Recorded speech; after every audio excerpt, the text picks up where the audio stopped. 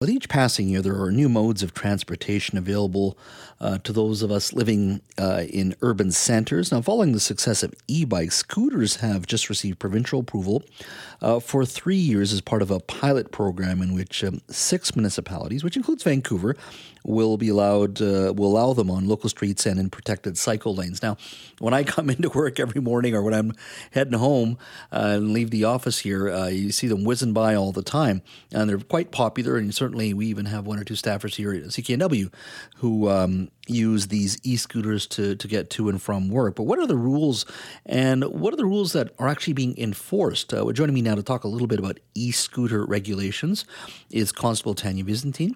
She's a media liaison officer for the Vancouver Police Department. Constable Visentin, thank you for joining us today. Hi, Jess. Thanks for having me. We see a lot more of these e-scooters out on the roads, especially here in downtown Vancouver, but they're in many of our suburban communities as well. Can you walk through for me some of the issues, if any, that the police department are going through in regards to just enforcing the laws that are out there?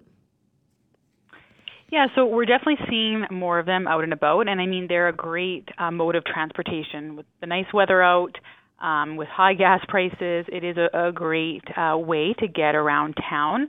I think what we are finding here at the VPD especially is just there is a confusion around basically what the rules are.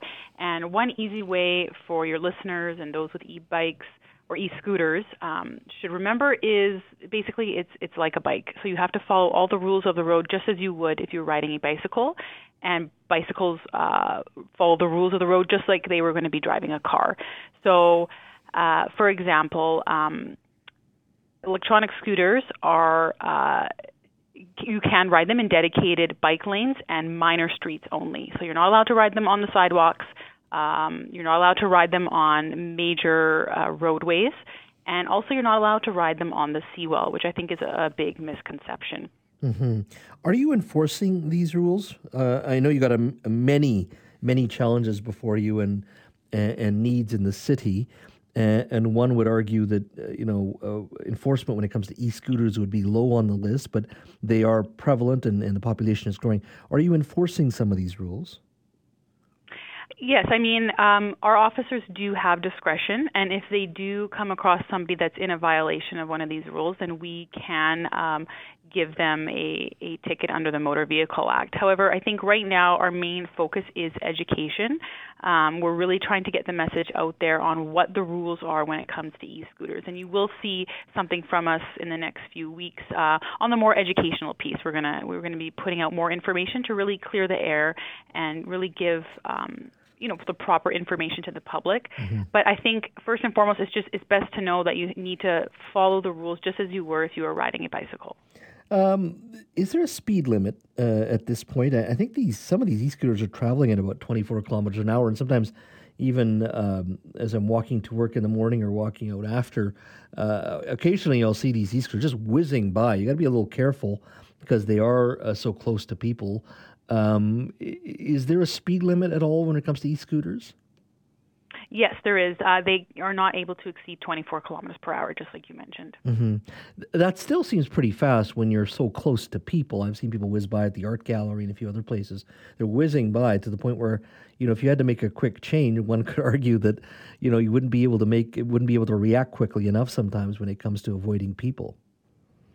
Definitely, and so if you're operating an e-scooter, you have to follow the rules of the road just as a vehicle and a bike.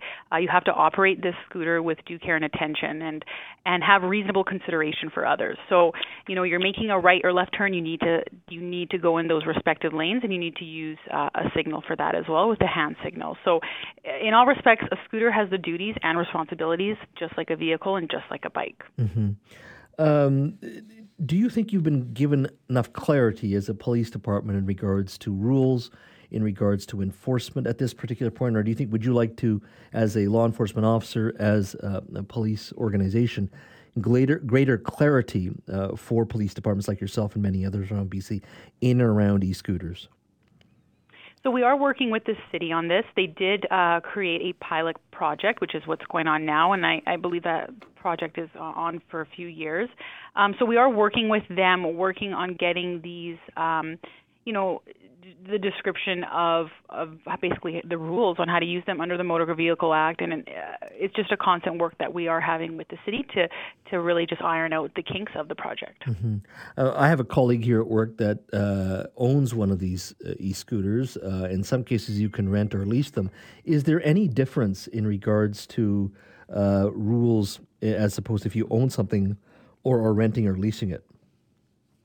Definitely not. Just think of it as if you were to rent a bike from downtown Vancouver. You rent a bike, you still have to wear your helmet, you still have to obey the rules of the road, stop at stop signs, stop lights, signal.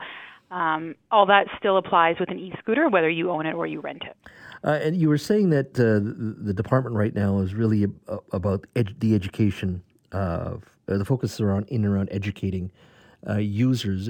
Will enforcement be coming soon after? Just a bit more aggressively enforcing some of the rules if needed, just because of safety? Yeah, of course. As we do with all of our enforcement campaigns or things that we do, policing is gray. We can use discretion, but if there are situations where somebody seriously hurts somebody or is driving erratically, just as they would with a vehicle, then our officers can issue tickets in that case. But I think first and foremost, we always try to educate, especially when there's something new, just as these e-scooters are. Okay, so just to clarify, I know you went through some of these at the beginning of our conversations. So the electric scooters cannot be ridden on sidewalks, major streets, or the seawall at this point. That's right. They can't ride on sidewalks, major streets, or the seawall. They can stay in dedicated bike lanes and minor streets around the city. And are you enforcing the seawall ban, or is, as you said, still focusing more on education? Again, it is all education, and it is circumstantial. So that's what we're focusing on right now. We want everyone to enjoy the weather, enjoy the summer, and just do so safely and responsibly. So e-scooters, also, I guess you're required to stick to minor streets as well. Obviously, you can't be on sidewalks and major streets, but so minor streets or quieter streets are okay. That's right, yes. Okay. Well, lots to clarify moving forward. That will be up to our elected officials and probably ICBC to a certain degree as well.